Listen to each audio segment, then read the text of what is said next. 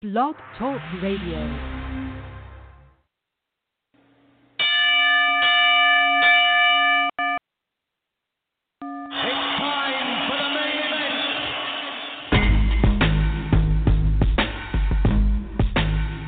Get knocked out. Coming at you live is the standing 8 count, and it starts now.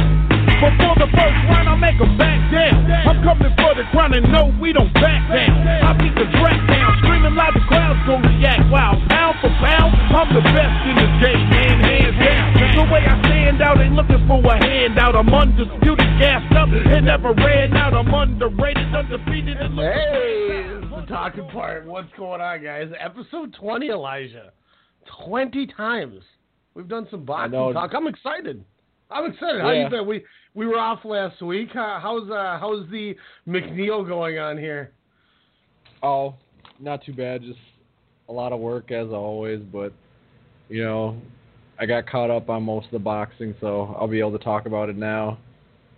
I'm excited. And we said, guys, that this we may have one break or something if somebody has to go to the bathroom, but this could be just a speed run show. We're just gonna rapid fire because there's 2 weeks to cover and we don't have time to screw around with a lot of it. And I'm excited. For once, we weren't mad at promoters. Aaron. The two main promoters that we needed actually got their act together, and I think. Real quick before we start recapping things, we can go into this later, obviously, but Canelo Golovkin 2 is official. Joshua Wilder's official. Doesn't it just feel like a breath of fresh air after all the complaining and bickering and confusion? Hey, I mean, I told you, think on the positive side. Maybe something will turn out and happen like it should, and it didn't look like it was going to happen, but I mean, it happened. I just wonder how bad Golovkin and Deontay Wilder are getting screwed in the whole situation. Well, what they did was they released.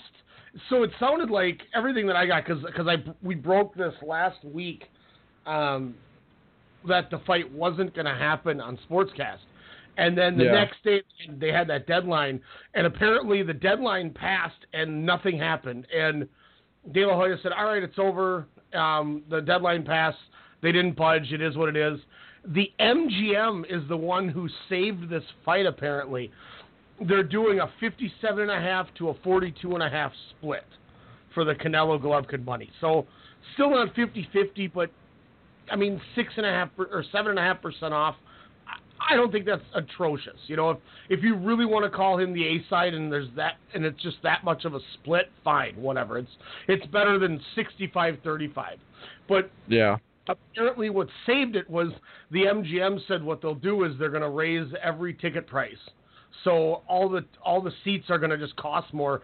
So the split will essentially give both fighters more money, and then they can still do the same split but get a bigger payroll. And that's why they said they did. So the fans are getting screwed. So the fans are getting screwed over now. Then.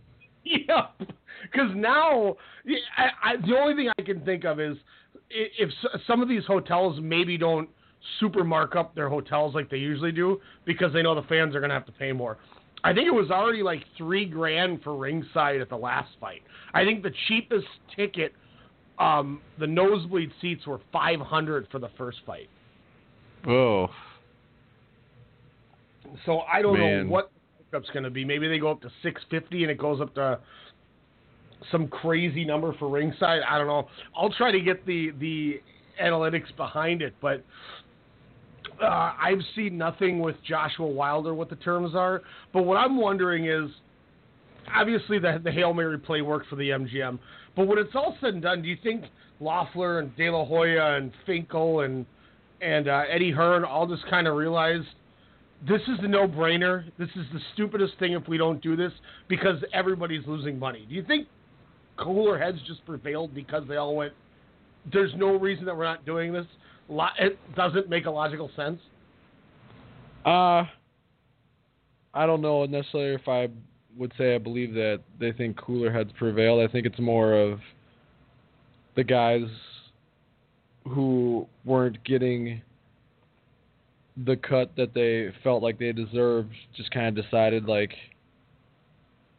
you know, this fight's going to make, even though I'm not getting the cut I deserve, this fight's probably going to make me the most money out of any fight that I can take right now, and it's the biggest fight that I can take right now, so I guess I might as well just do it because I don't have any other choice if I want to get this fight to go down. So that's my opinion.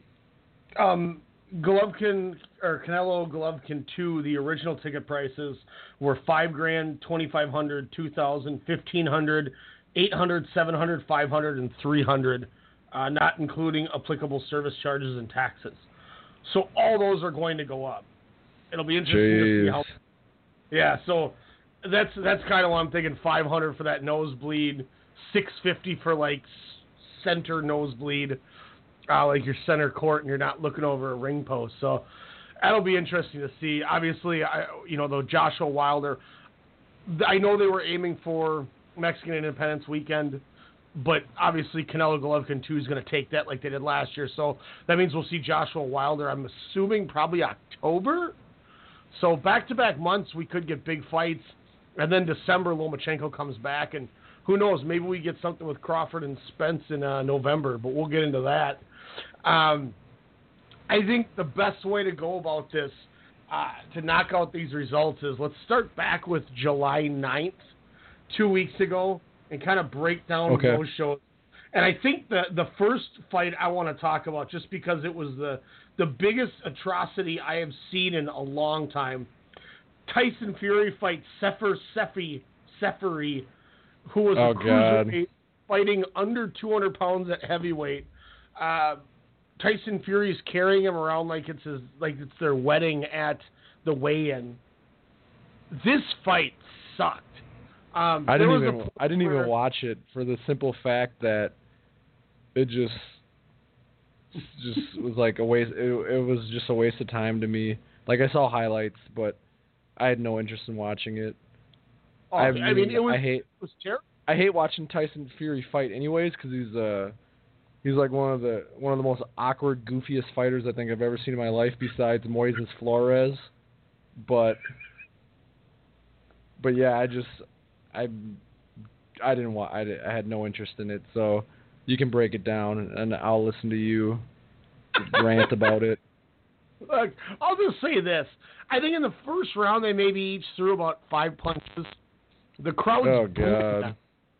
Then in the second round, there was like some people in the crowd kind of started getting into it. Like there was like a mini scuffle. Both fighters stopped fighting. Like they turned and were watching it. They weren't even looking at each other in the ring. They were watching the crowd with the scuffle. Oh, man.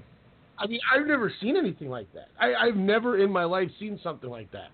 It was awful. Finally, by the end of the fourth round, Seferi's corner wouldn't let him continue because he said he was taking too much punishment. And that was it. And I'm sure Tyson Fury had so much to say about how good he was and who he's coming for and blah, blah, blah. Yeah, they talked to his promoter, and he's like, he's coming back next month, and he's going to fight everybody, and, he'll fight Dillian White and blah, blah, blah, and all these guys and names and, Bo. And it was awful. It was trash. It was so bad. It was one of the worst performances I've ever seen from a guy. It's one of those things that still to this day pisses me off that he beat Klitschko. Crazy? It's and that is the reason I always have that anything can happen mentality. Because and I've seen him even bring it up. When they were talking, would you want to fight Anthony Joshua? And he's like, oh, I'd whoop Joshua. He's like, didn't you see the trouble Joshua had with Klitschko? I made short work of Klitschko compared to what Joshua did. If Joshua can't handle Klitschko's punches, how is he going to handle mine? It's like, are you kidding me? That was the worst fight Klitschko's had in his entire life, and it was the best fight you've ever had in your entire life, and they just happened to be in the same night. Yeah. You know what I mean? Klitschko would have came into the Tyson Fury fight the way that he fought Anthony Joshua, he would have floored Fury in 4 rounds. Yeah. Let's be real. I mean, Klitschko's going to go down as one of the best heavyweights I think you could argue ever. I mean, I don't know if you put him over, Ali and Frazier and those kind of guys, but he's definitely in that top 5, top 10 contention. I mean, his resume and his length of his title reign shows it, but Tyson Fury acts like, Joshua was a scrub for taking 11 rounds to be like, dude, get out of here. Get out of here. Yeah. I almost hope Fury gets a big fight and then gets slaughtered, just like we saw of Jeff Horn later that night. Because that's another guy where I'm like, man, I would like to see him in there with like Big Baby Miller or Dillian White, because I feel like he probably would lose those fights, especially Big Baby Miller. I think Big Baby Miller would beat him up. I'd like to see him fight King Kong. Yeah, King Kong too would probably slap him around the ring. even though King Kong's like 45 years old. Yeah, he says he's 36, but he's really like entering his 50s. He's got that Danny Almonte birth certificate from the Little League World Series. It was bad. I mean, positive note about that show, Maurice Hooker defeated Terry Flanagan. Hell of a fight. One of the best fights I've seen all year. I mean, these guys went back and forth, and it was one of those fights that it felt so close that both guys like dropped to their knees at the decision. Flanagan in disappointment that he didn't get the decision, and Hooker in happiness that he got the decision. Like, that's one of those things where you look and go, okay, these dudes worked their ass off and put it all out there for this. What did you score the fight? I had Hooker 7-5, so 115, 115. So you felt like they got the decision right? Yeah, there was Flanagan started firing back late, but I thought Hooker took enough of the early rounds that took control of that. And it was a really good fight. I'm trying to remember. Apparently, my notes of all the scores that I had from last Saturday didn't save on my phone, so I don't. Oh no! That's kind of why I stopped talking for a second, because I'm trying to go through this. I believe I had it. I believe I had him win one more round, and there was one round too that I gave Hooker that I thought you could argue Flanagan won, which made me think, are they going to go to sit? Is this going to go to a draw?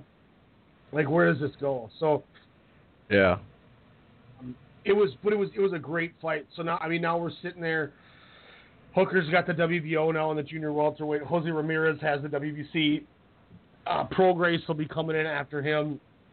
Akiro Relic has the WBA. 140 now. These guys are filling these titles after Crawford vacated them.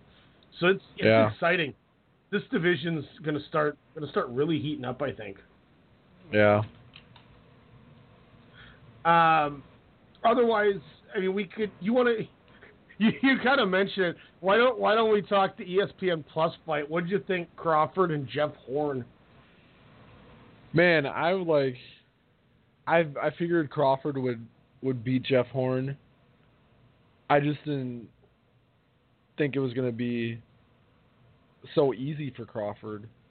It was crazy to me that Crawford was like bullying Horn around when he's the guy that's moving up in weight, and Horn's obviously the bigger guy. Horn looked like he was actually bigger for this fight, and Crawford was like bullying him around, and everyone was saying Horn was going to be the guy that had to do all the bullying and stuff, but Crawford like outboxed him and pretty much bullied him the entire fight. It was a pretty damn good performance. Yeah, I think that was one of the best performances Crawford's had in a while. And I don't mean that as a bad thing, but I mean he dominated a guy that had more. I think I think the best way of what I'm trying to say is Jeff Horn was probably the biggest sounding name to casual people because of the Pacquiao victory. Yeah. And I think him coming and doing what he did against him, stopping him in the 9th, I thought that was a testament to how good Terrence Crawford is. And he went on a big stage like that, outside of Omaha and dominated. And it was, I mean, there was only one time, I think, in the whole fight that when I'm watching it, I'm going, okay, Jeff Horn's getting into his rhythm. He's doing what he should be doing, and he's getting him on the ropes. But immediately after he gets him on the ropes, and he throws like a 4 or 5 punch combo, and then he steps back, and it's almost like Jeff Horn didn't know what he was doing. Like, there's no game plan.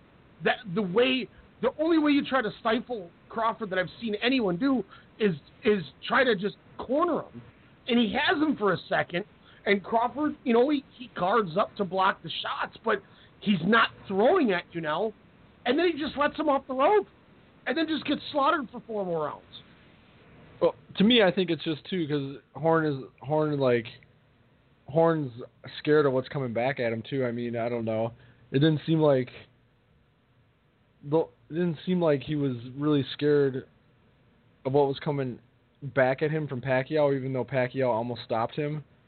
I just think Crawford just did everything in that fight. Combining the boxing and combining the roughhousing tactics. I think he just broke Horn. Yeah, I mean that's what it was. And it was like, and I think you could even hear Joe Tessitore was like, that was his one chance, and he let him go. Yeah. And that's the difference between the two fighters. Obviously skill is a big factor, but when you look at Horn and Crawford, the major difference I took out of those two guys is Crawford knows how to control and put somebody in a position they're not comfortable with and keep them there. Horn did that for about 8 seconds and then didn't know how to keep it going.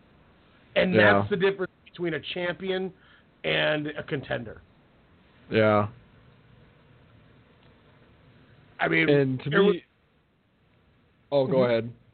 There was just the second that happened, I literally went, that's the last time Jeff Horn's going to do anything effective in this fight, because he literally threw his one chance away, and Crawford now knows that he was able to get him there. He's never going to let you get back in that spot, and he didn't, and he punished him.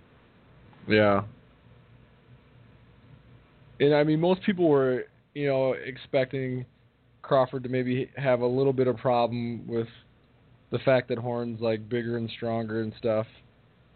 And Horn's strength and size was no factor in the fight. It Crawford looked like he belonged there size and strength wise, whereas there was no problem. Some people, some guys it might take them a little bit of time to adjust, to the size difference, but their skill wins out and they end up winning the fight. But he there was no adjustment for him. He just went in there and did his thing and was outboxing him, but he was also being nasty too. It's crazy how Crawford can combine both of those elements when he fights. He's tremendous, and there's a reason he's, whether you put him 1, 2, or 3, he's a pound for pound top guy going on. Yeah. I know these came out on the 13th, so before this Saturday, but ESPN's pound for pounds, Golovkin dropped to 3 and Crawford moved up to 2, just like that. Yeah, that's what I would probably put. We should probably do our pound for pound list very soon, but my top 3 are probably, I have to decide between Crawford and Lomachenko, but it's 1 and 2 are Crawford and Lomachenko, and then Golovkin's 3 for me. Mm-hmm. Yeah, Golovkin, who was number 1 on both of our lists, may take a dip, and it sucks because it's not his fault. No. You know what I mean? You got a great victory over a guy, but I mean, Crawford beat a name in Jeff Horn, and Lomachenko went up and beat a guy like Jorge Linares, you know. Yeah. They got Errol Spence at 4. I don't know if anything changes after Saturday. They have Mikey Garcia 5. Naoya Inoue moves up to 6. God, that guy's a monster. And he just has an up arrow. 7, Srisatet Sor Rungvisai. 8, Sergey Kovalev. 9, Deontay Wilder. And 10, Anthony Joshua. Ooh, wow, 2 heavyweights in the pound-for-pound rankings. You haven't seen that for years. I don't know when the last time I've seen 2 heavyweights in the pound-for-pound was. Yeah, I thought that's awesome to see. Yeah. Joshua moved in because of the decision victory over Parker, it looks like, which knocked out Oscar Valdez, I'm guessing, because he had the highest other receiving votes. And then, obviously, Wilder moving in with him because of the TKO comeback over King Kong. But, yeah, Keith Thurman, wasn't Keith Thurman in their list for a while, too? Didn't they probably just push him out just because he hasn't fought in so long? Yeah, he didn't actually even get a vote. That's probably the other guy that got knocked out then with those 2. So those 2 came in and took those 2 out. But I mean, you're right when you said that. I 100% agree. You know, some people might go, well, 9 and 10 are a little low. Yeah, but it's a pound for pound, and the skill that some of these littler guys have is ridiculous. So it's almost a compliment and a good thing that those 2 guys cracked the top 10. That's what I'm with you. You know, just clarifying in case anybody listening is like, well, that's stupid. Well, it's much different if you look at how hard, like if you look at the skill set of a Terrence Crawford or of a Vasyl Lomachenko, it's light years, but the weight difference is you gotta grade it that way. But yeah, so that's really cool that both of those guys got in there. ESPN's that's actually a pretty good list. And the fact that Wilder and Joshua are on there. Kovalev's down to 8, but I think it's just because he's won every fight since the Ward thing, so he just hasn't fell off. But the fact that Inoue and Rungvisai are 6 and 7, I think is really cool. Yeah. Because those dudes, man, Inoue, God.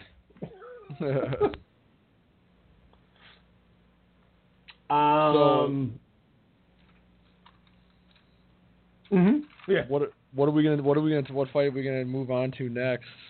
I didn't see the Pedraza fight. If you want to run it down. I did. It was a decent fight. Pedraza, ultimately won out because he was a more skilled guy. But as you've seen with Pedraza over the years, he sometimes kind of lets guys stay in fights or kind of keeps guys in fights because he kind of gets these like concentration lapses or kind of lulls himself to sleep or something happens and he just has moments in fights where he's being really effective and then all of a sudden for some reason he just kind of decides to stop doing what he's doing and then the other guy can kind of hang around and stuff. But overall it was a good performance by Pedraza, much better than we have seen him lately, and he looked in a lot better shape than he was for the Gervonta Davis fight. So yeah, it was a nice, fun little fight. The guy that he fought, was game, coming forward the entire time, throwing a lot of punches. Pedraza just outboxed him. So, Showtime had a couple good fights. 1, 2, 3, 4, 5. What in the world was that? I'm surprised you didn't watch it. I thought Pedraza was your homie. I'm surprised you didn't watch that fight. There was the ESPN. Part of the reason I texted you too during that ESPN Plus was the feed wasn't working. I don't know if there were just too many people watching at one time and they weren't ready for it. Oh, okay. But that's why I was like, is your main event even working? Because for a while there, did I get that text? I didn't even get that text, I don't think. Yeah, you answered me and you said I haven't watched it yet. And I said, okay. I'm just curious because my ESPN Plus ain't working. So I'll go back and watch it too. Because I like Pedraza. I think he's a really good fighter. Let's see, where else? What's the other one too? So obviously Showtime, I think, has 2 fights we're talking about. Jermall Charlo defeats Austin Trout. I was in that 115-111 camp, I think, Maybe I had it 116, 110. Once again, like I said, my score sheet's erased. But the judges were very widespread. 118, 108, 10 rounds to 2. Then the 115, 111. And then the 113, 113 draw from Fernando Villarreal. He's also the one that scored McWilliams Arroyo Carlos Cuadra as a draw as well. Yeah. The fight kind of picked up after the first couple rounds, but a really slow start. The crowd was not into it. You could tell the crowd was very heavily waiting for the main event.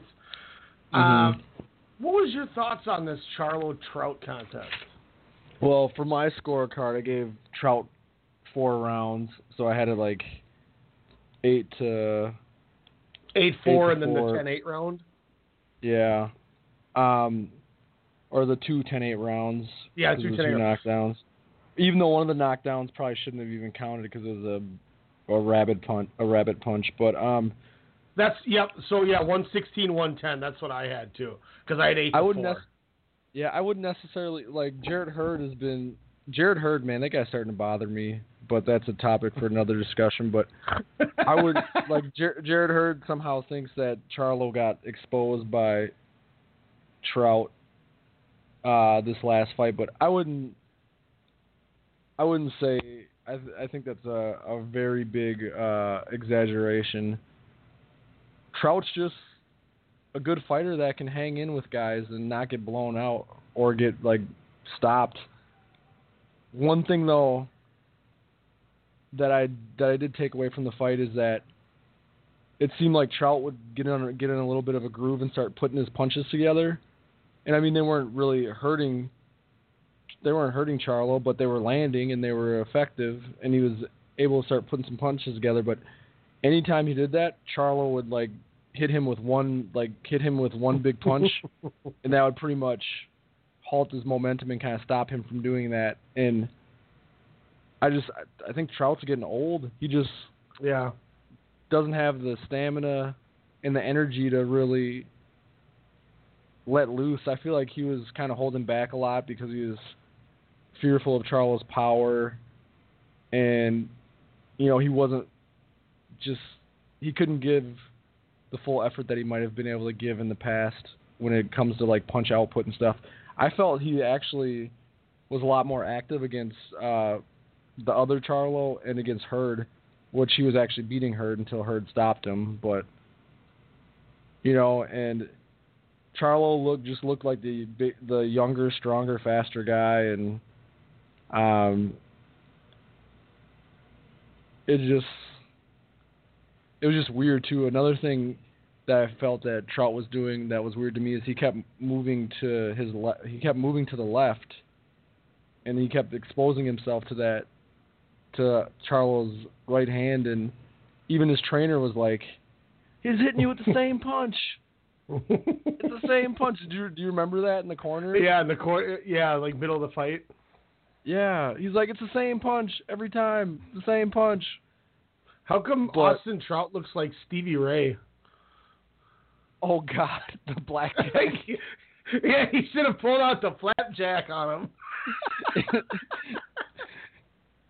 Another thing too that was kind of weird to me is I felt like Charlo was like,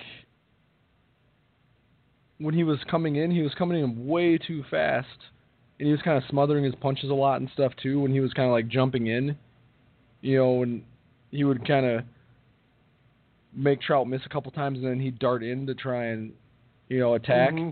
To me it felt like he was doing that like a little too like explosively or a little too quickly, and he kind of was smothering his punches a lot that fight too. So I mean, it was a decent fight. Good performance by Charlo. Not his best, but he's in there with a slick veteran who's guys always don't like knock out or look super great against. So it is what it is. I think my takeaway for Charlo, and I this might be a weird take, but I feel like part of the reason he kind of started rushing. And this is kind of the sense I'm getting from the Charlos, especially when I see them ringside at every boxing fight, and they're, you definitely know they're there, if you know what I mean. Like you oh, that's the Charlo right there. Oh, I can tell that's the Charlo's there. I think the crowd got to him. I think that they're really, you know, I'm getting booed, and you know, you look at even when you know his brother jumps in the ring when they're booing, and he's like, you know, being like his backup MC. The hype man, that's what I was trying to, backup MC. That is the worst way to say hype man. I was like, what is the guy who's on there that says the ad libs? But like, he'd jump in to try to defend him too, and it's like, I'm sitting there going, man, this just seemed like an off performance. And yes, Trout is a good fighter, and that definitely poses problems, but it was almost like, you know, because what really got me is when he's like, I love LA, and they booed him, and he's like, I'm gonna win the title. I'm gonna win the title in LA, and everyone's boo, and he's like, and I'm like, man, these dudes really care about their image, and yeah, which gave me the odd takeaway, and I think it's because I respect how good they are.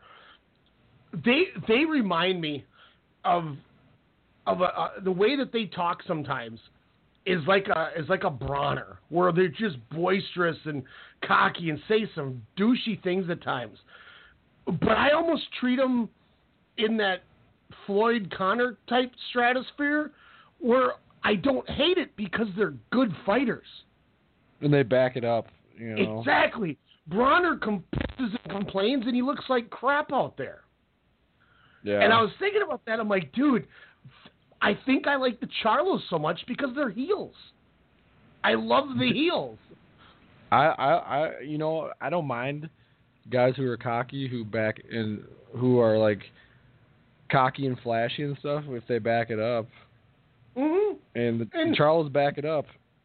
And to be fair, you know, you kind of need to do that. Look at the dumb amount of money that Conor and Floyd made for that fight, for that catastrophe of a fight. Why did they make that money? Because they know how to talk. Yeah. Why did, you know, I use this analogy all the time. Why did Kovalev Ward not make a lot of money? They're not good at talking. No. You know, so I respect the Charlos for that, and I'm watching this, I'm going, damn, these guys really do care about their image, but I'm digging what he said. I'm going to win the title in L.A. I laughed. I was like, oh, that's such a heel. And I was like, all right. So I almost think, like, that kind of threw him off as much as, you know, Trout, I think, frustrated him. And then I think he was getting irritated because of the boos, and you kind of put both things together in the pot, and I think it threw him off.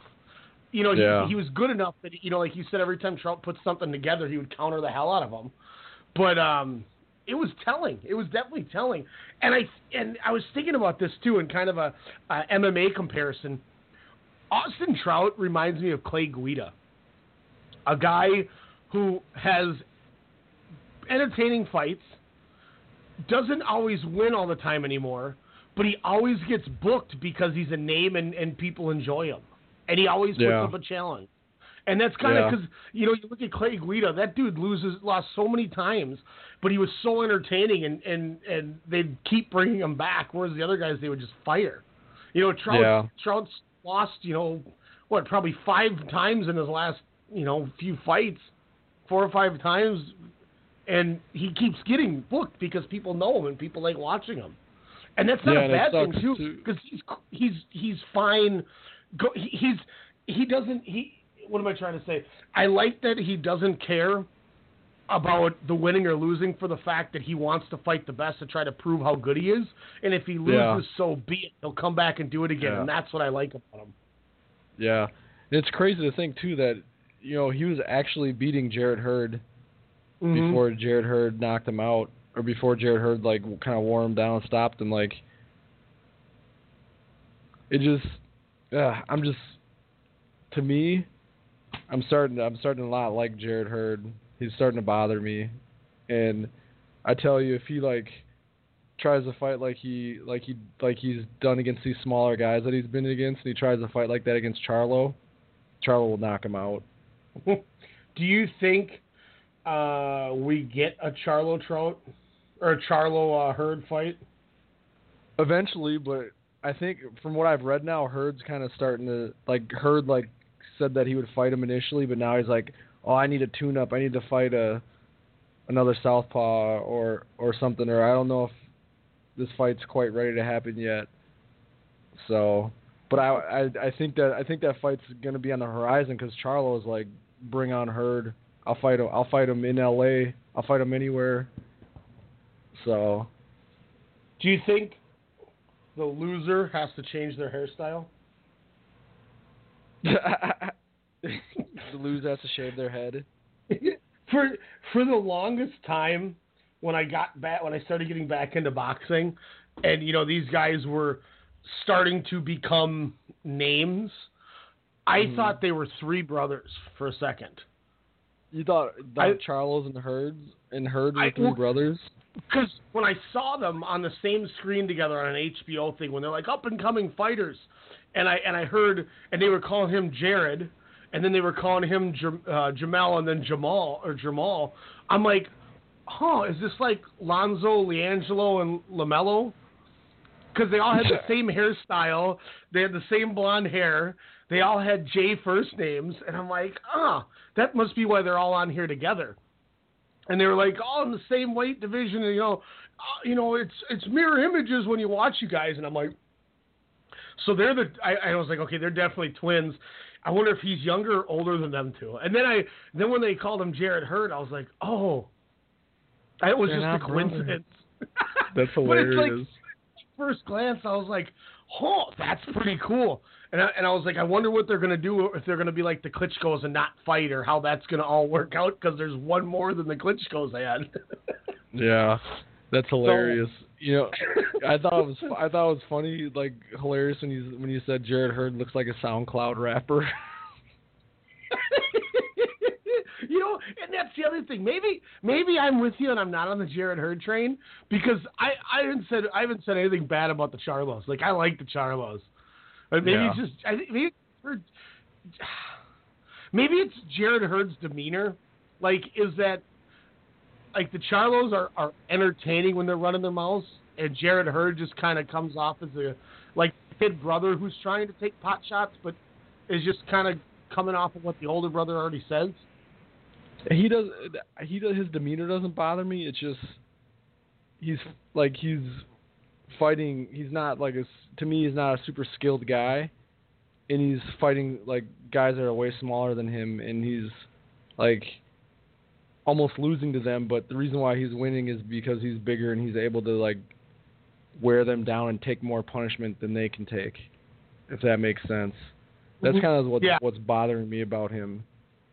Well, I'm sure he's going to make a song with Enzo Amore soon, and they'll put it on SoundCloud. Oh, God. Hopefully we get that fight, though. I'd be intrigued, because that division is so good. There's so many fun fighters in 154 that we just haven't talked about. Main event was the fight I've been waiting for. And I thought it was a great fight. Leo Santa Cruz, unanimous decision over Abner Mares. I went 117-111. Or no, I had 116-112. I had an 8-4. I gave Mares the first two, and then I gave him two on the back end of the fight. But it seemed like, to me, once Santa Cruz got into his groove, boy, is he a good fighter. And what's that? Oh, go ahead. I thought you were done. The fact, too, of the non-training for some of it because of his dad and his dad's cancer and everything he was going into it, those first two rounds had me thinking, man, he's not going to beat Abner Mares because his head's just not in it. And then he got going, and, I mean, he looked just tremendous in there. I give mad props to Leo Santa Cruz for that fight. I thought it was a good fight. I had it closer than you did. I gave Mares the first two rounds. Then I gave Santa Cruz 6 in a row. And then I gave Mares round 9. And then round 10 and 11 I gave to Mares. And then Santa Cruz I gave the last round. Just because I felt after the first two rounds, it felt like Santa Cruz had to kind of get Mars' timing down, and then he was able to kind of keep him at bay with jab, with like 1-2. Like he was throwing phenomenal 1-2 punches at Mars the whole night, which was pretty much keeping him on the outside. But I felt after the cut, which was a headbutt, and like a little bit before that, I felt like Mars was able to start getting inside a little more. And when the fight was on the inside, I felt like Mars was getting the better of their exchanges on the inside. And I felt like if Mars could have got inside a little more, he probably could have beat Santa Cruz, but Santa Cruz is so good at keeping distance, but also like keeping pressure on guys too. It's so weird how he's able to, keep his distance but keep moving forward.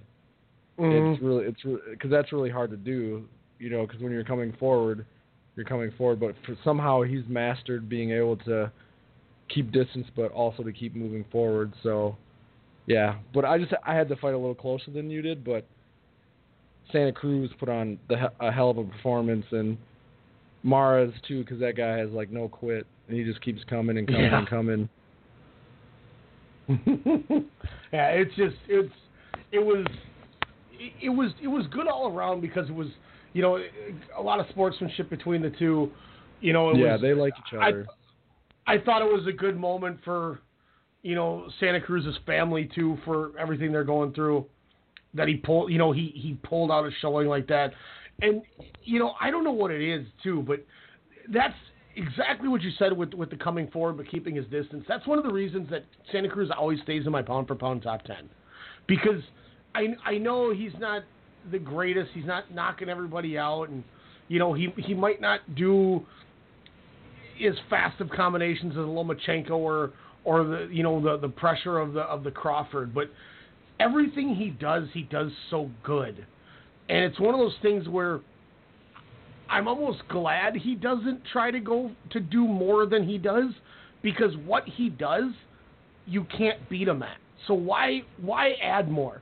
And he proves it when he's throwing, 1,100 punches in a fight. Yeah. Like, this dude's cardio is ridiculous, and they threw like 2,000 punches combined, but, the fact that this dude's averaging over 90 punches a round, and he's not tired, I wouldn't change what I got either. I would just, if you can hang with me, great, we'll go to the scorecards, but if you can't, eventually I'm just going to wear you out. And I think if that's what the kind of fighter he is, good. It works. Don't try to change it. Because Abner Mares, like you said, is a really good fighter. He's a different breed of fighter. The fact that he was throwing, probably 75 punches around is still equally as crazy with the way that those guys are throwing. So Mars is a different situation, and that's why I went to the scorecard. But not a lot of guys are going to match that output, where they're going to get tired. They're going to get what your login name is right now, with that kind of output, and you're just. He's just going to gas you out. And I really like Santa Cruz, because, it's weird in this day and age, and you can credit this to MMA too. It blows my mind how in combat sports, boxing, MMA, people don't make weight anymore. I have never in my life I bet you there's a fight a month where somebody didn't make weight. Yeah. Look at the UFC 225 main event. That Yoel Romero didn't make weight. He's the main event. Yeah, and a championship fight too, and a rematch against the guy who knocked him out. It's just ridiculous. And Santa Cruz is a professional, and I respect the hell out of that, because this dude goes in there and he might like I said, I don't think he's as skilled as the Lomachenkos and Crawfords and, Naoya Inoue, I'll even throw in that, or even Rungvisai with the way he puts things together. But you could not say that anybody may be more prepared and more conditioned when they come into a fight than Leo Santa Cruz. I don't know if you could say there's one guy in boxing that looks the same in round 12 as he did in round 1. Yeah. No, it's crazy. It's incredible. One thing I wanted to add too is like, it's crazy that to me, I think Santa Cruz is just a bad physical and style matchup for Mares, and I feel like 9 out of 10 out of 10 times Santa Cruz would beat Mares, but their fights are still super entertaining, and I feel like Mares is very good, but Santa Cruz is like on a whole nother level, but their fights are still super entertaining, which is insane to me. Like let's look back at his one. He's got that one loss. He lost to Carl Frampton. It was a majority decision, and then he came back and beat him and took the title back from him. So, I mean, Frampton's a damn good fighter. You look at some of these names. I mean, he's got 2 wins over Mares. He TKO'd Kiko Martinez in the 5th. Yeah. He avenged his loss to Frampton. He beat Manuel Roman, Cesar Seda. He beat. I mean, he's got some good wins too, and now he's really coming into his own. And this guy's headlining shows. He draws well, which is awesome. And he's only 29, so he's just getting into that prime. Everyone says athletes prime in pro sports 28 to 32. I mean, this dude's peaking right now. He's going to get better, and if he continues to condition the way he does, and with this output, maybe he gets a little stronger, and that's really all you really need. I mean, he's going to start climbing people's pound for pounds. He's going to start steamrolling people. He's also said though that he doesn't know how long he wants to box for. So I mean, he's already been boxing for 10 years now. I mean, because he's 29. When did he debut? He went 148-7. He made his pro debut October 13th in 2006 when he was 18. Yeah, so I mean, he's been boxing for. He's pro for 11 years. Yeah, and he's been talking like that. He doesn't want to be one of those guys that stays and fights forever, and too long. So, who knows? I mean,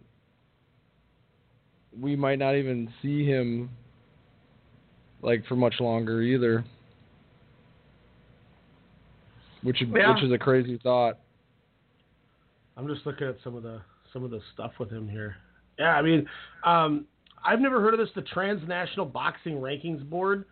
I wonder if that must be some big.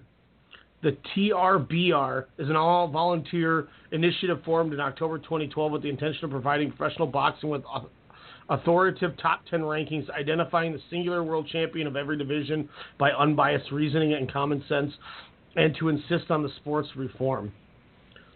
Never heard of that.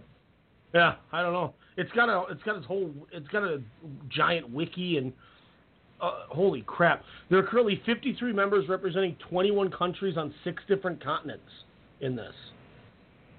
Wow. Maybe this is something we should pay attention to. That's kind of cool. They're pound for send pound. Me the link. This is a couple months old, but they're pound for pound. At number 10, they have Keith Thurman. Number 9, Srisaket Sor Rungvisai. Number 8 was Rigondeaux. That was before he lost. 7 was Garcia. 6 was Santa Cruz. 5 was Inoue. 4 was Canelo. 3 was Lomachenko. 2 Golovkin, and 1 Crawford. Oh, okay. Yeah, I'm gonna go to their actual website, and that's kind of cool. Maybe this is something else to use aside from Ring Magazine for rankings too. Yeah. Oh, you're excited about this? Their main quote: "Put your trust in the one that I put my trust in, the Transnational Rankings Board. They are a non-biased group that want to do it the right way." That is a statement from one Teddy Atlas, ringside analyst, ESPN. Your favorite. Bang, bang, bang. So they have updates on here. June 12th, 2018. Former heavyweight king Tyson Fury comes back after a 2.5-year layoff for a let's see what I've got left kind of fight and does not re-enter our rankings. 4 rounds against Sefer Seferi, a fighter who has never been mentioned as a possible contender, is simply not enough for the majority of the voting members on the board. More importantly is the possibility that the emergence of Fury's successor may be imminent if one number 1 ranked Anthony Joshua and number 2 ranked Deontay Wilder fight. It will be marked as a unification bout, but would actually be for the heavyweight championship of the world, which is necessarily singular and has nothing to do at all with all the unifying nonsense. Terrence Crawford makes a thunderous debut into the Lions Den, that is the welterweight division, by dominating and then doing away with number 4 ranked Jeff Horn in the 9th round. This is kind of cool. I'm gonna text you this link right now. Check it out. So, I mean that kind of takes care of June 9th. Let's go into these Showtime cards here. I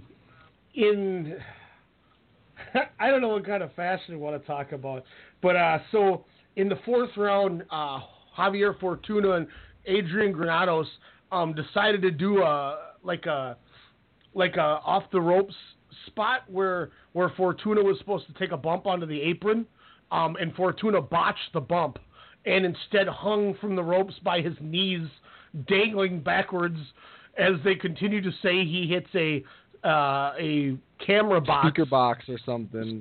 Camera box or something. I don't know. And then the 3rd one, they go, he didn't hit the box. So they screwed up the spot. I'm guessing Michael P.S. Hayes planned the spot. Look, I'm just trying to make it into a wrestling thing. This was the funniest thing I've ever seen. Because these guys were just, I mean, Fortuna is so dirty, but it's like a funny dirty how much this guy does and then gets mad about it. As Shut up. Like, who did he lose to again when he started yelling that? Oh, Robert Easter, but man, yeah. he had a legitimate gripe with that fight though. Fortuna screaming, "Shut up! Shut up!" And yeah, no, but Elijah, that was that? I mean, what was that? Was Fortuna just like? I don't even know how to ask this question. Do you think Granados was right that Fortuna was just looking for a way out? He could be. I mean, it looked very Kermit Cintron-esque against Paul Williams when Kermit Cintron jumped out of the ring and then said he hurt his neck or shoulder or something. That's what I used to call Kermit Cintron, Kermit Jumptron. I seem so bad. So it could. Well, we don't know because we weren't that person. We weren't in that situation. But I will say it looked a little fishy to me, and maybe Granados was onto something. But I mean, I don't know why Fortuna was thinking about quitting, because before he fell out of the ring, he started bombing on Granados, and then when he got those points taken away, he just started. Yeah. It was like holding right bumper and pushing hook. Yeah. He was just throwing these. I could see his stamina meter going away. Yeah. But look, this dude was dangling from his knee, like the back of his knees, and he was like, his face. He was. I've never seen anything like that. I've never. Like, if that dude was hurt, he would have been withering in pain. I mean, he looked like he was swimming in the air. And then they're just manhandling his body while they're trying to get him onto the apron. I mean, if his neck was really hurt, this dude's going to be paralyzed. They take him out of the gurney. The crowd starts booing. And when they start booing, he starts moaning even harder. He's trying to get the sympathy. Nobody clapped for him. Give that man an Oscar. Oh, my gosh, it was hilarious. And Granados is, leaning on the rope, and you could see him look at the corner, and he goes, what the hell is going on? And the other thing that was so weird to me was it's not like the ref called it or they didn't ring a bell or anything.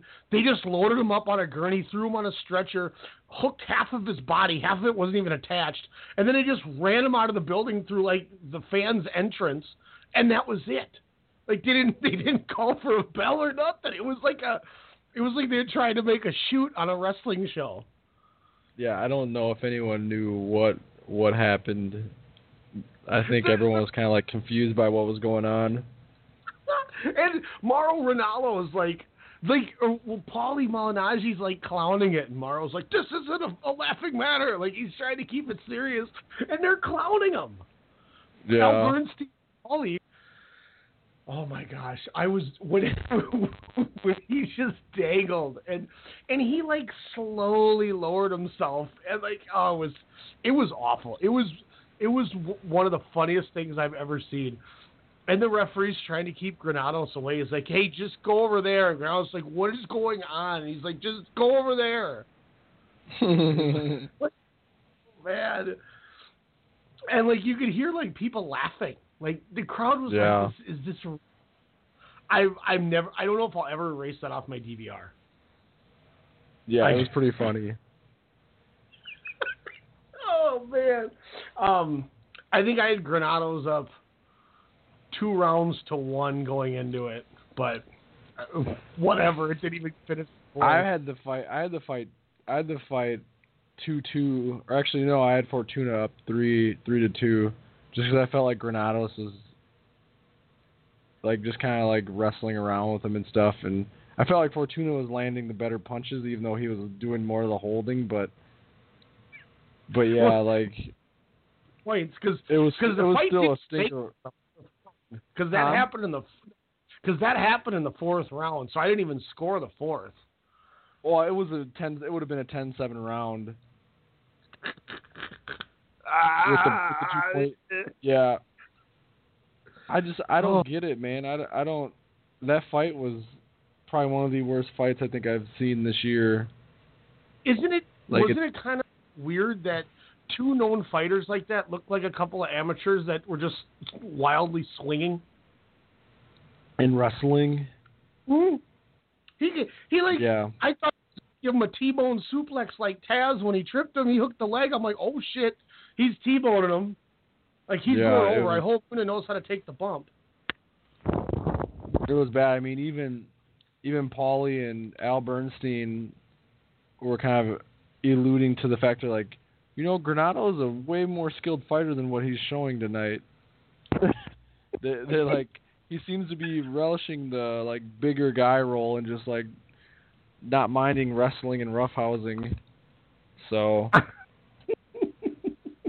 I just keep seeing Fortuna's head, like he like disappears because it was like there's no light down there. When his head disappears, you just see his eyes open, and that's like the only thing you see are these eyes. And then he like does like a sit up, and he's like like screams. It was so bad. Yeah, he definitely did a good job acting. Was that? Do you think they still got their full paydays? Yeah. Let's go. Fortuna's the man. He came out looking like the great. I can't breathe. Semi-main was kind of a. I mean, what did you think of this semi-main event? I thought Roman put on a good performance, and I thought Flores is like one of the goofiest fighters I think I've ever seen in my life.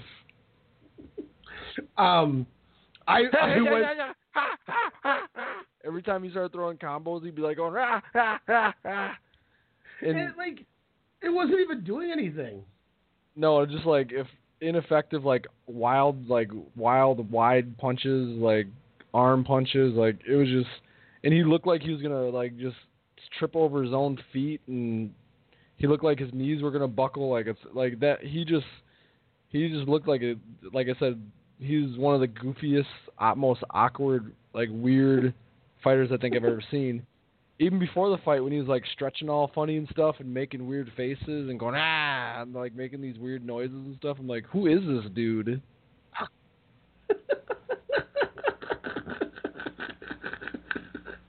Oh my gosh! Like I'm not gonna lie, I went 120, 108. I gave every round to the champ. I mean, that was. I gave round 7 to Flores, and that was a close round. But I thought Flores won that round. But I mean, Roman looked good, man. He worked the body like a mother. Like that's like some of the best body work I've seen in a long time.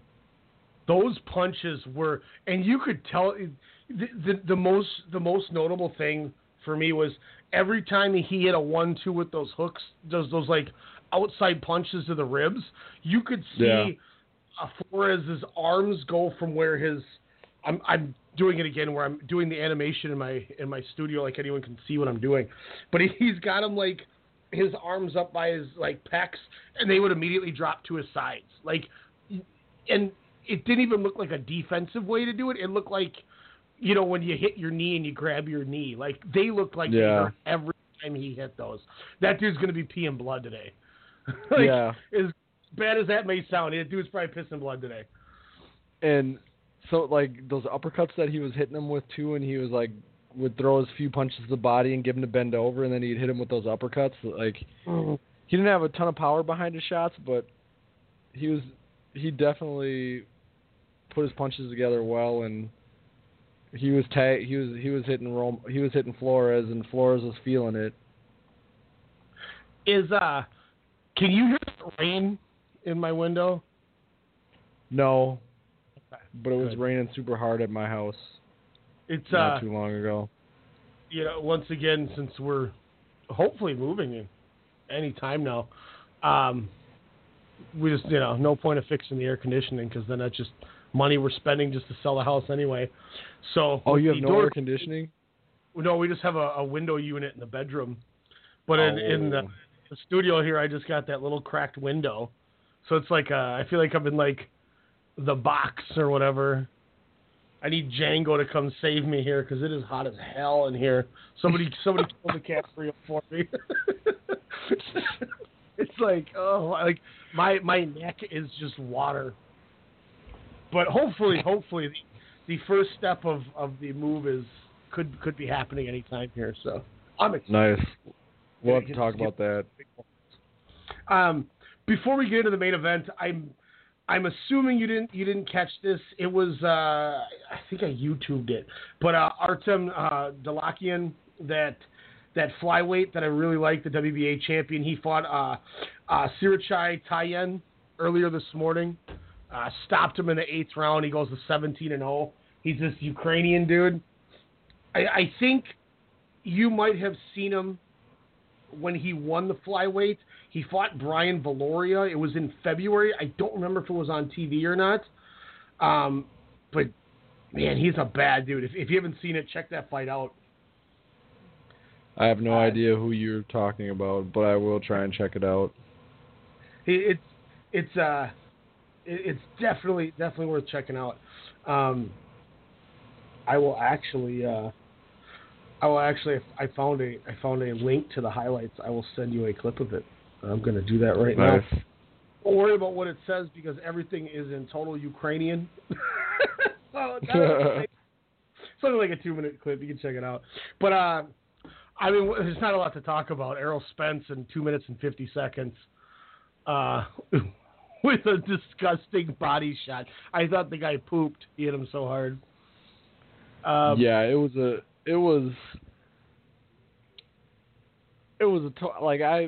I figured Spence would outclass him. I just thought the guy would last longer. I thought Uncombo was a fighter that would have taken it longer. Yeah. But man, he did not last. I'm sure Spence wasn't expecting it to be that easy either. He had that same look that Charlo had when he knocked out what's his name, Erickson Lubin, like right away. Yeah. It was like, whoa, I was not ready for that. Yeah. But I mean, kudos to him. Do you think we see Spence Crawford? Eventually, I think we'll see it. But what I think is going to happen, or what I think should happen, is I think they should have Crawford fight the winner of Garcia Porter to get that belt on Porter or one of those three, and then when Thurman after he like gets his tune-up fight, and after he comes back, have Thurman and Spence fight, and then the winner of those two fights then unifies, and hopefully it's Crawford and Spence that are challenging for the unification of that division. That would be cool. That would be a fun fight. I think too, that's the kicker that I think a lot of people are not remembering when they talk about Crawford fighting Spence, is the fact that, Keith Thurman is still there. I know he's been inactive, but, he still deserves his shot again, because, I mean, he never lost his belt. He's just been injured, and he actually, gave it up so he could, come back and get healthy and didn't hold on to it. Which, kind of hold it hostage. I was going to say, not to interrupt you, but, I'm a big Thurman guy, and that he climbed my list even more because he was man enough to go, look, I need to get healthy. Take the belt, put it on, get somebody to have it, and I'll come back for it. Guys don't do that. Guys don't do that. So Keith Thurman's another guy who he talks he's kind of like an Andre Ward to me, where he'll say what he needs to about his opponent, but then he also seems very humble. And I don't know if it's just his religious background that those two guys have, where they're not as malicious, but they'll have their moments, but I don't know. I think that's part of the reason I like Thurman. I like Ward. They're just good, humble dudes that aren't. I don't know. I guess it might also. I know what you're saying. Like Bronner. They're like opposite. Every time I come, I'll come back to Bronner and Chavez. And everybody, people forget how many good fighters are in that division and how many guys actually deserve shots. I mean, Porter might be the most avoided guy in that division. I think Porter deserves a title shot as well. So you have to figure out a way to fit all these guys in, and let the two best guys then take the belts. That's just how I think they should do it. Mm-hmm. Well, and let's not forget too, they didn't show it on the Showtime, but Yordenis Ugas got another knockout. Oh yeah, that's right. Didn't he knock that dude down 5 times or something? He put him down 4 times in that round when they stopped it. I don't remember what round it was, but he put him down 4 times. And they're like, all right, that's it. Just stop. So, I mean, we talked to Yordenis Ugas before on the show, but, that's another guy who's going to be, in a couple of years from now, he's going to be knocking at that door. It's just another body in that division. Yeah. He lost to Bronner, but what I think is hilarious, Jesse Vargas is still there. ESPN has Jesse Vargas, or it was the draw. They still have Jesse Vargas on the list. There's no Bronner to be found, which is hilarious. That makes me happy. But it's, there's some good stuff. There's some good stuff going on here. And I'm really excited to see what happens in this division. I just want to see Sean Porter beat up on Danny Garcia. I hope Porter beats him, man. I really do. I really hope he beats him. I think Porter is a very bad matchup for Garcia, and I think Porter's going to really rough him up, and it doesn't seem like Garcia handles that very well. So, and it's just once again, it's one of those things where I don't like Garcia and I like Porter, and Porter's gone in there and fought everybody too, and that's why he deserves to stay around and continue to be on these shows and continue to get these fights. Yeah, and I don't dislike Danny Garcia as a person, obviously, because I don't know him and I don't get that petty, but I dislike the fact that he's had some, I feel really bad decisions go his way, and he's just kind of cocky about it, you know what I mean? So that's just, and his dad, I think his dad probably annoys me more than then Garcia annoys me. You know, I think the one thing that bothers me too is like I'm just going over these. Like listen to these names: Ashley Theophane, John Figueroa, Nate Campbell, Kendall Holt, Eric Morales twice, Amir Khan, Zab Judah, Lucas Matisse, Mauricio Herrera, your boy Rod Salka, Lamont Peterson. My boy. I just think it's funny to say that. Paulie Malignaggi, Robert Guerrero, Samuel Vargas, Brandon Rios. I mean, he's got a lot of really quality wins, but it's just sometimes I just feel like I don't know if I just don't like watching him box. I don't know. It just maybe it's that Jabberwocky mask. Maybe that just he comes out with that mask and I just get mad.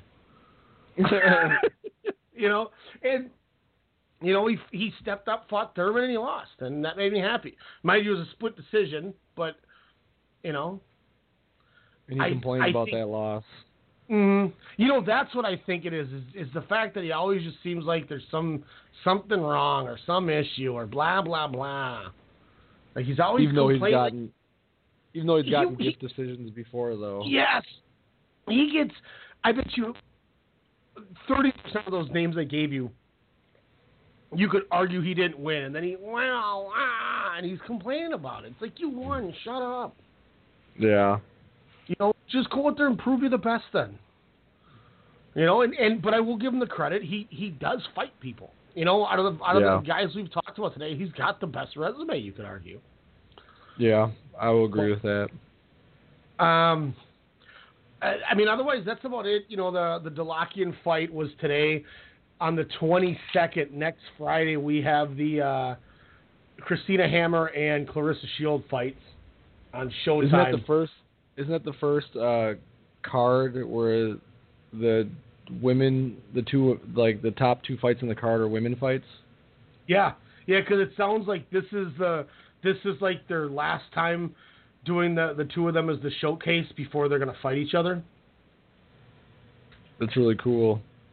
So now we're just on that, like we were with Wilder and Joshua. Let's just hope they get through their fights okay, type thing. Yeah. And it sounds like they're going to fight in the fall then. Nice. I thought there was something else on that card. Oh yeah, my guy Bakhtiar Yubov is fighting. Yeah, there's like 3 fights in that card that I saw. I can't remember what the third one is though. It might be the Umar Salamov Brian Howard light heavyweight fight.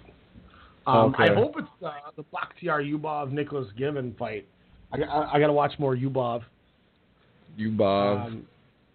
After you foiled my Evgen Hitrov train. He'll be back. Yeah. Otherwise, ESPN's doing some stuff next Saturday. Roberto Garcia, Martin Murray on ESPN Plus in a main event. Did you hear what Martin Murray said? Yeah, how Saunders just did the injury to get out of the fight. Yeah, I mean, you never know. Martin Murray isn't like he's a guy that maybe could beat Saunders. I mean, who knows? But I thought that was pretty funny. Doesn't it suck after we praised Saunders for the first time ever, this starts happening again? Yeah. We legitimately thought David Lemieux, we were hoping Lemieux could go and just press him because of how good Lemieux had looked lately. And then he just got bewilderingly slaughtered by Billy Joe Saunders. And we're like, wow, maybe this dude is the real deal. And then he cancels 2 fights. Yeah. That's frustrating. Miguel Burchholt's fighting also on ESPN Plus that night against Jonathan Victor Barros. ESPN 2 is running a Virgil Ortiz Jr. Juan Carlos Salgado headline fight. And then in Glasgow, Scotland, probably one that we'll have to watch online, Josh Taylor, Victor Postol, and a WBC junior welterweight eliminator. Whoa, Victor Postol is finally fighting again? He hasn't fought since Terrence Crawford. Yeah. He probably wanted to hide after that pathetic pay-per-view showing. There's a Mickey Roman fight in Mexico that night. And then before the following next Saturday when the Zurdo Ramirez fight, Jean Pascal's fighting again. Whoa, John Pascal's fighting again. Who's he fighting? Steve Bose in Quebec, and he's fighting as a cruiserweight. Whoa, take the test, Bernard. Take the test. Take the test. Do you remember that? Didn't Jean Pascal get slaughtered twice by Kovalev also? No, the first fight was actually pretty close, but the second fight, Kovalev beat him up pretty good, but the first fight was really close. What was the test thing with Hopkins? Oh, because he's like, there's no way that you're this old and still champion. You're on steroids. Like, he was accusing Bernard Hopkins of being on steroids, and they were in like a press conference thing, and they almost started fighting, and you can hear Pascal in the background scream, "Take the test, Bernard, take the test," and it was like with his like funny with his accent and stuff. I'm sure you can find it on YouTube. It's hilarious. Kind of talking some news here. Is there anything else you want to touch on those the 2 weeks worth of fights that we talked about? Not necessarily. It just, for the most part, it was a pretty good 2 weekends for fights. Yeah, it was exciting. A lot of good boxing. The Showtime card was one of the oddest ones too, because we get a first round finish. We get a 12-round fight with a guy just getting completely outclassed, and then we get a dude takes a suicide dive to the floor. But it was wild. Yeah. My main thing is that like Terrence Crawford like just really impressed me with his performance against Jeff Horn. Mm-hmm. So I think Crawford and Santa Cruz were my winners coming out of these 2 weeks. Yeah. Because of what they did. We can see what Bishop thought. We were talking to him in Vegas. We're sitting at Excalibur. We're getting Kovalev Award coverage. What's your thought, Bishop? Well, my thought is that this is kingdom business, and we're taking care of it. Hello. Thank you, Bishop. I like how you can hear the lady coming to bring them more drinks. Yeah, hello. That's why I stopped. I'm gonna crop that to just, my thought is this is kingdom business and we taking care of it. And I'm gonna cut it off right there, and that'll be the I'll throw that up there in the banter with this one. You gotta do like a read. Okay. Yeah, Elijah. Okay. Oh my gosh, that's so. Okay. I don't even know. Like, I didn't even know I had cropped that. Like, I must have done it that night after. Like, I must have said something to you. Like, dude, that was the funniest thing I've ever seen. With the way you looked at me and said that, and I must have cropped it because I had it in a folder from our NBA season preview show when I had those when the Warriors, everyone picked Warriors to beat the Cavs in the finals. I'm like, I have to for my computers. What's that? I said, what a shock about the Warriors beating the Cavs in the finals. Sorry, it's all right. We all know that there's moving from 20-1 now 6-1 favorites to win the NBA Finals. Now, for those of you I can't believe how like so unenthused I sound there. Okay. Well, if I remember right, you looked at me like you were just being like a douche just to be funny, because like I was like, come on, man, you got to do it like a read, and you were like, okay, like like an angry to a parent. Yeah. and then like I said, what the kicker to me is as I'm getting ready to go back on topic, you just hear Kevin, yeah, Elijah, totally caught me off guard. Because it's so funny. I'm telling you, man. Yeah. For anyone that's is with me on Facebook, I've enlisted all of you in the 2018-2019 Laker bandwagon application is now on there. So you can feel free to send it over and I'll review your app to see if I deem you worthy to jump on the bandwagon that everyone has shunned me for the last, I don't know, 6 years or 8 years. So I'm glad you tagged me in that. No, because I would never. No. I would never send the application in. Well, and I also didn't tag you because you don't go on social media and post the Warriors. They want them to win. LeBron was screwed. the ref should have called the foul. That was a charge. Like, you don't do that. I've seen you say once when you said something to Jovan about one of his memes, and that was like the only thing. And then I just laughed at. I know why Jovan posts them, to piss off the same person I piss off with half of the shit I post. That's funny. But some of these dudes, I'm like one guy, I'm like, not to turn it into that, but I'm like, dude, you guys got to be bummed that you had a chance to win that game, and J.R. Smith pulled a Gophers in the Rose Bowl where they ran the wrong way. It didn't even matter if they would have called a charge; it would have never happened. Well, how do you know it wouldn't have happened? Now you're saying that they called a charge, that doesn't happen, which means then this foul doesn't happen, and now the Warriors potentially have a chance to shoot the game-winning shot. They might have just hit the three and not even went to overtime. They would have missed. Yeah. LeBron would have blocked him. Oh, well, sorry. I'm glad you know that that's what would have happened. They would have blocked him like Iguodala. Oh, I apologize. Forgive me. Forgive me that you can see when these guys are hot as hell with their shooting right now. And this guy dribbling the wrong way, staying there confused, wasn't one of the things that killed. Like, come on. Like, that's why you didn't get tagged. You're not that kind of a fan. Well, thank you. I appreciate that. We've had our LeBron Kobe bickering 7 years ago when we were younger and not doing radio and not looking into things on a non-biased standard like we do now, where we actually analyze things. Yeah. We got that out of the way years ago. Now it's like, well, it makes sense why this happened, and I didn't look at it this way before, and yay, and then now it's like I see all the fans come out of the woodwork like, yeah. Like, people posted memes, you're going to have to just deal with me. I'm a LeBron for life. And I'm like, oh, God, here we go. Here comes all the purple and gold from you posts. That was LeBron saying, hurry up, everyone, the bandwagon's leaving, follow me. And somebody posted a meme back to me that said, haters going to hate. What am I hating? I'm not hating anything. You're telling me that you are going to be a Laker fan next year. I don't like the Lakers, but I will cheer for them. So you're just admitting it. I'm not hating it anyway. Sorry. I think it's gonna be hilarious seeing you with the LeBron James jersey. I'm gonna have his signature on my Mitchell and Ness fitted hats. I'll have like Alonzo in gold. I'll have a LeBron in purple. I'll have a Kawhi in white.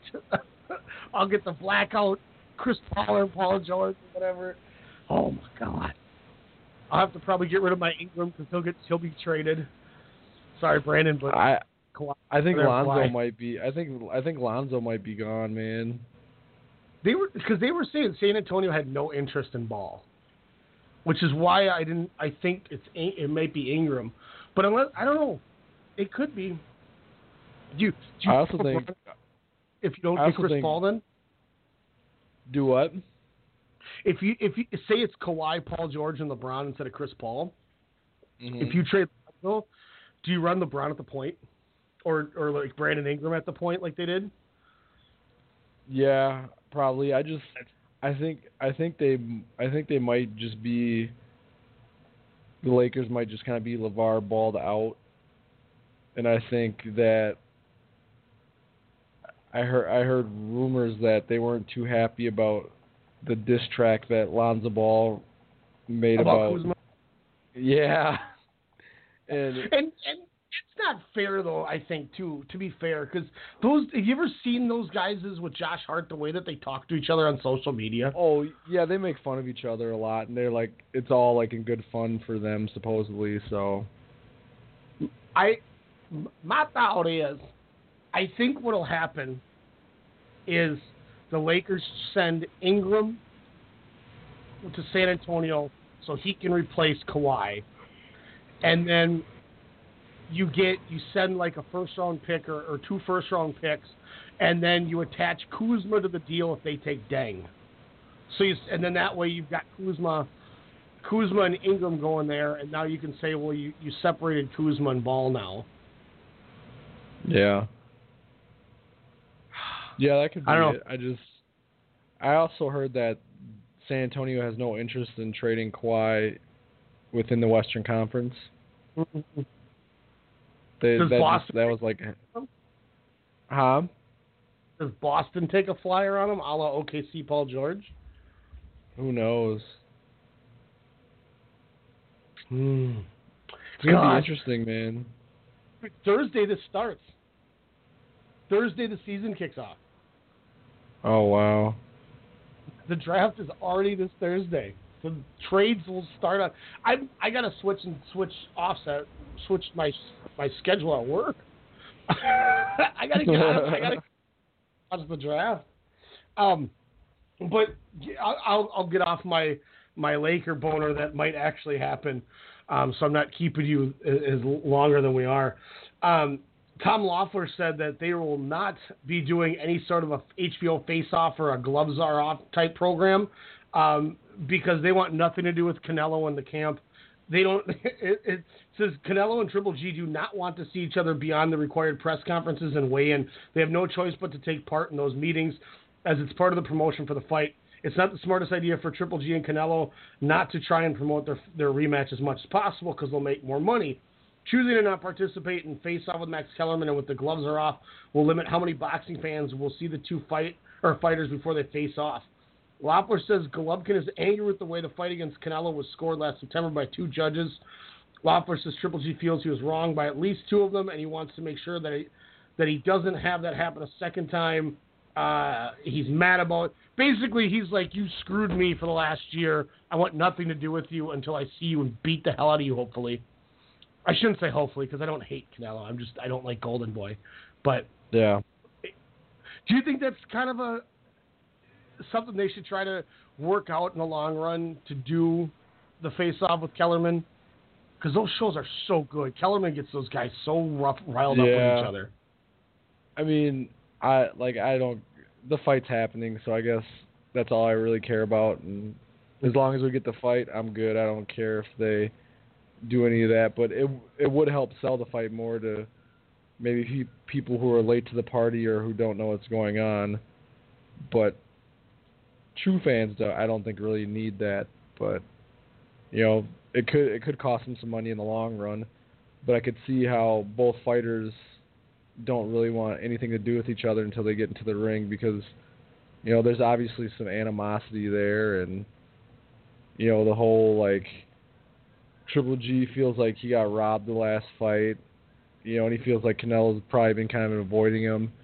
And then Canelo probably feels like Triple G is taking shots at him for being on steroids when it was an honest mistake by him and blah, blah, blah. So, yeah, there's a lot of animosity there, and I could see why they wouldn't want to see each other and do any of that presser stuff just because of all the just built up anger towards each other. So I don't know. I don't have a problem with it. Errol Spence It might be better that way because then who knows what if they got into a fight or something and then the fight had to be called off because someone got injured. That's one of the crazy things too is those are the two guys I would think would never do that, but I've seen stranger things happen and that could be one of them. You know what I mean? Yeah. Errol Spence Jr. says he either wants Jesse Vargas next, otherwise he'd like to fight the Garcia, or he wants Vargas next, and then he wants the Garcia Porter winner. Said he doesn't want to fight Crawford until he's got 3 of the 4 belts, and the only one he needs is Crawford's. Wow. Well, kind of what you were mentioning earlier, but. That'd be interesting if Spence gets the Crawford or the Garcia Porter winner first. Yeah, that would be interesting. But I would think that Keith Thurman would be a bigger draw for Spence, and Porter and Garcia would be a good test before he unifies. So, I don't know. That's kind of odd to me because Jesse Vargas, really? Yeah, he said Oncampo had no punching power, so I want to fight Vargas next and see what he's made of. We already know what Jesse Vargas is made of. Yeah, I don't see why Spence wants that fight. I don't know. He doesn't have much punch. Vargas doesn't have much punching power himself. And he's like just kind of like he's good at everything, but not great at one thing. It's just Spence will beat him badly. Yeah, it's another mismatch. I'm with you. And what else? I think it's an easy fight. To maybe he wants an easy fight to make sure that he can unify. I don't know, but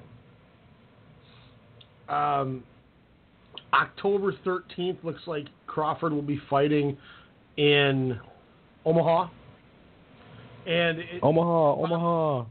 I should have played that clip.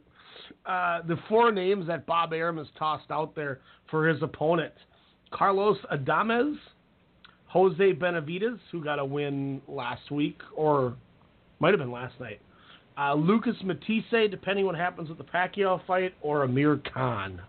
Thoughts on those 4 guys for Crawford? I think I'd rather see him fight Amir Khan out of all those guys. It says Jose Benavidez, who's 27-0, is viewed as the most likely guy that will be facing Crawford. Benavidez fits the bill for what Arum is usually looking for in matching his stable fighters against one of his better top-ranked guys. Benavidez, 26. Oh, so a guy who's overmatched. Yep, exactly. Benavidez, 26, isn't a threat to beat Crawford, and he's someone that could use a payday after toiling away in obscurity since he turned pro in 2013. One time, Benavidez was viewed as a top prospect on the rise, but after his controversial 12 round unanimous decision win over Mauricio Herrera in December 2014 and his less than impressive performance against Jorge Paez Jr. in 2015, he's no longer well thought of by the boxing public. Great. Let's just drag this on forever and ever and ever and. Whatever. Oh, fuck! Arum. And this once again is why Crawford doesn't sell for how good he is they don't it's like watching the WWE book like Braun Strowman. Like this guy could be one of your money makers, but you don't why don't you showcase him? And I'd like to see him in there against Khan. That'd be a good fight. I think it would be a great fight. It would be a name. It would be awesome for it. I think I would like to see it. It says Benavidez Jr. and Crawford recently had words with one another that resulted in Terrence inviting him outside. Nothing happened, of course, but if they face each other on October 13th, Benavidez can try and prove himself as the better fighter. I doubt that the boxing public will get excited about this fight as it's a dull one. There are only 4 fighters in the welterweight division that the boxing public wants to see face Crawford, and Benavidez is not one of them. The fans want to see Crawford fight Spence, Porter, Garcia, and Thurman. Khan, Benavidez, and Matisse aren't guys that boxing fans are clamoring for to see Crawford anymore. Likewise, Carlos Adames is not one of those fighters that the fans want to see Crawford from the 154 weight class. The only guys the fans... So Adames is going to have to move down in weight to even make this fight. The only guys that the fans would like to see face Crawford from junior middleweight is Jermell Charlo, Jarrett Hurd, and Erislandy Lara. Not Carlos Adames. Yeah. Right here. I don't know, Arum man. needs to take a chance. Arum needs to take chances with Crawford by throwing him in there with some of the top 154, 160, and 168 8-pound fighters if he's going that route. That's the only way Crawford is going to become a popular fighter. Arum isn't going to turn Crawford into a star by matching him against Jeff Horn, Carlos Adames, or Joseph Benavidez. He's got to match Crawford against guys that will beat him up like Golovkin, Canelo, Charlos, Lara, Groves, Eubank, etc. I agree. The ultimate thing that I complain about that the WWE does terrible with their baby faces, there's no baby face in peril. If you got Crawford out there and he went in there with a guy who was beating on him a little bit and roughing him up, and then he shows out and defeats him, I think people would respond to that much better than, all right, he's going to fight this guy and then smoke him in 5 rounds. Yeah. He doesn't have the sizzle by doing that a guy like Golovkin does. Golovkin, for all intents and purposes, for not being a U.S., an American and having a heavy language accent, he's a very polarizing figure because he's entertaining, the way he talks, what he does. He's on an Apple Watch in a Jordan commercial. Yeah. We know Andre Ward was sponsored by Jordan, but tell me, I don't think Andre Ward's ever been in a Jordan commercial. I don't think I've ever seen a boxer really get promoted over, as much as Canelo's the A side because of the boxing community. I don't think there's ever been a boxer outside of, Ali and Tyson and, Foreman and guys like that when the heavyweights were kings that has done an Apple commercial and a Jordan commercial. And, he was in a Super Bowl commercial. Yeah. And I think Horn was supposed to be that guy that was maybe supposed to try and rough. Huh? Was that ESPN? Yeah. I mean, not job. I'm just getting a little worked up, but it's just like guys like us. We knew what was going to happen. We saw it happen when he fought Pacquiao, and he didn't even deserve the victory. That guy shouldn't have even been here. Yeah. When Manny Pacquiao wanted to fight Crawford, Bob Arum, just have them fight each other. What are you protecting either guy for? You're scared, and that's the problem. Is what if Crawford puts a beating on Pacquiao? Pacquiao doesn't give a crap. Look how many losses he has, and he still fights these guys. He's going to go and fight anyway. And if you're worried about Crawford losing to Pacquiao, who cares? Oh my God, he lost to Manny Pacquiao. That's not like losing to Adrian Granados. Yeah, that's true. It's like, take a chance with this guy. If he wins, look what it's going to do. I mean, you Victor Postol, who wasn't really by anybody until he upset Lucas Matisse, and then everyone was like, "Wow, who's this guy?"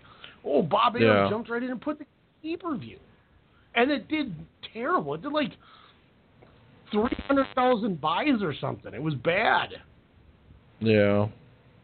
Goes, well, Crawford's not a pay-per-view fighter. That's bull crap. No, he definitely could be. Somebody worth fighting.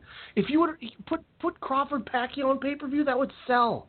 Because all the people that just buy boxing because they like Manny Pacquiao would I guess that's another boxing guy I didn't think of.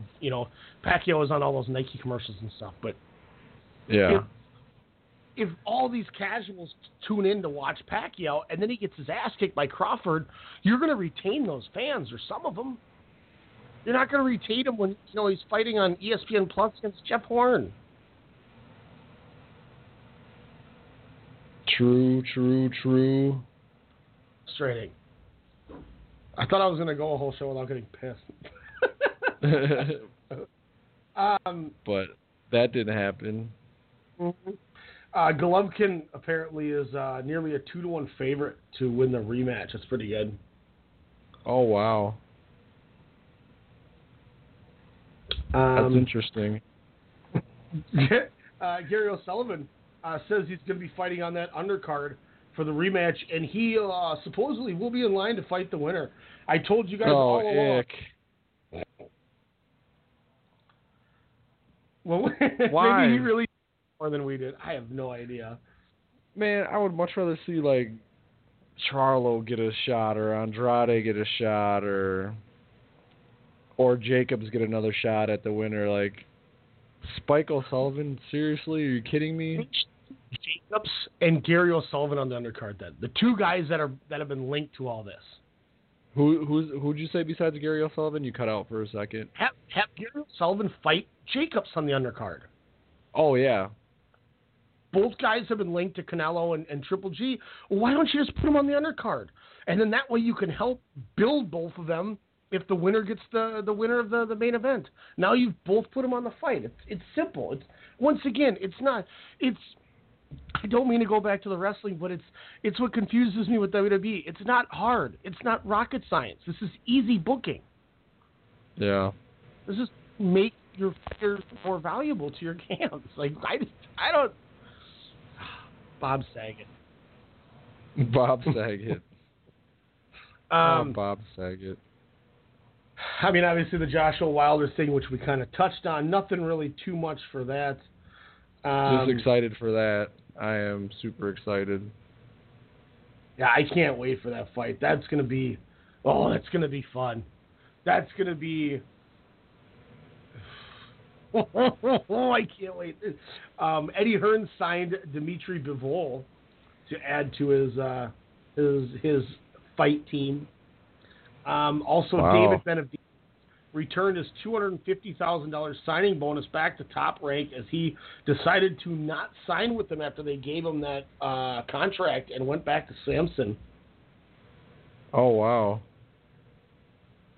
Well, that's good. Yeah, I wasn't expecting that. Also, I believe he's fighting July 21st. This is about the last thing I got, and we can kind of wrap up if you'd like, so you can get some shut eye, because I know you got a long day tomorrow. There's a lot more fights than I thought. July 21st. Maybe it's been delayed a little bit, but Jamie Munguia was supposed to be fighting again, and Kell Brook apparently called out and said after he fights Brandon Cook on the Dillian White Joseph Parker undercard, that'll be a cool fight. He wants to fight Munguia. Some people have said that is a bad decision for Kell Brook. What do you think? Oh, I think Kell Brook would beat Munguia. You everyone's think a problem? Huh? Think his size would be an issue? I don't think so. I mean, Brook fought really well against Golovkin, and Golovkin is I think a bigger, stronger, and way more skilled than Munguia is. I mean, everyone's getting all hyped on Munguia because he beat up on a severely overmatched Saddam Ali, who actually put in a really good effort, being how much smaller he was compared to Munguia. So I don't know. I think the Munguia hype train is. I think Brook will derail it big time if that's the case. And Brook probably knows, he's seen this guy fight. He's probably I can beat this guy. So he probably sees some holes in his game or sees something that he knows that he can exploit. So I can agree with that. I can definitely agree with that. I sent you a picture of some guy that I'm very intrigued. His name's Innocent something. I've never seen that before. He's a boxer? Yeah, Innocent Yanwa. I think it is. I sent you a picture and circled it. And I sent you that TRBR website twice. I didn't mean to do that, but yeah. Okay.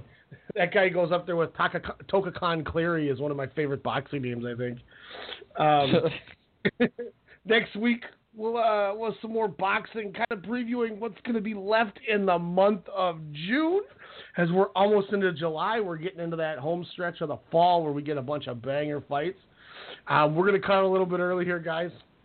We appreciate you listening with us, and we sorry about the takeoff last week, but sometimes you need it. Sometimes you need a day off. It's just what it is. But we will tomorrow. Life happens.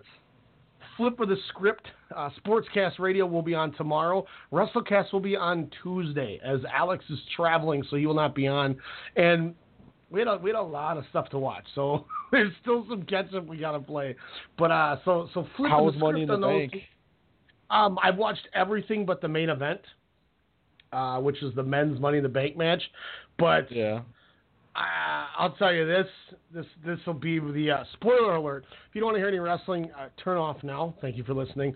There was AJ Styles, Shinsuke Nakamura, last man standing.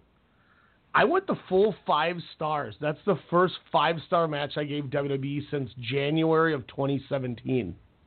Oh man. Mhm.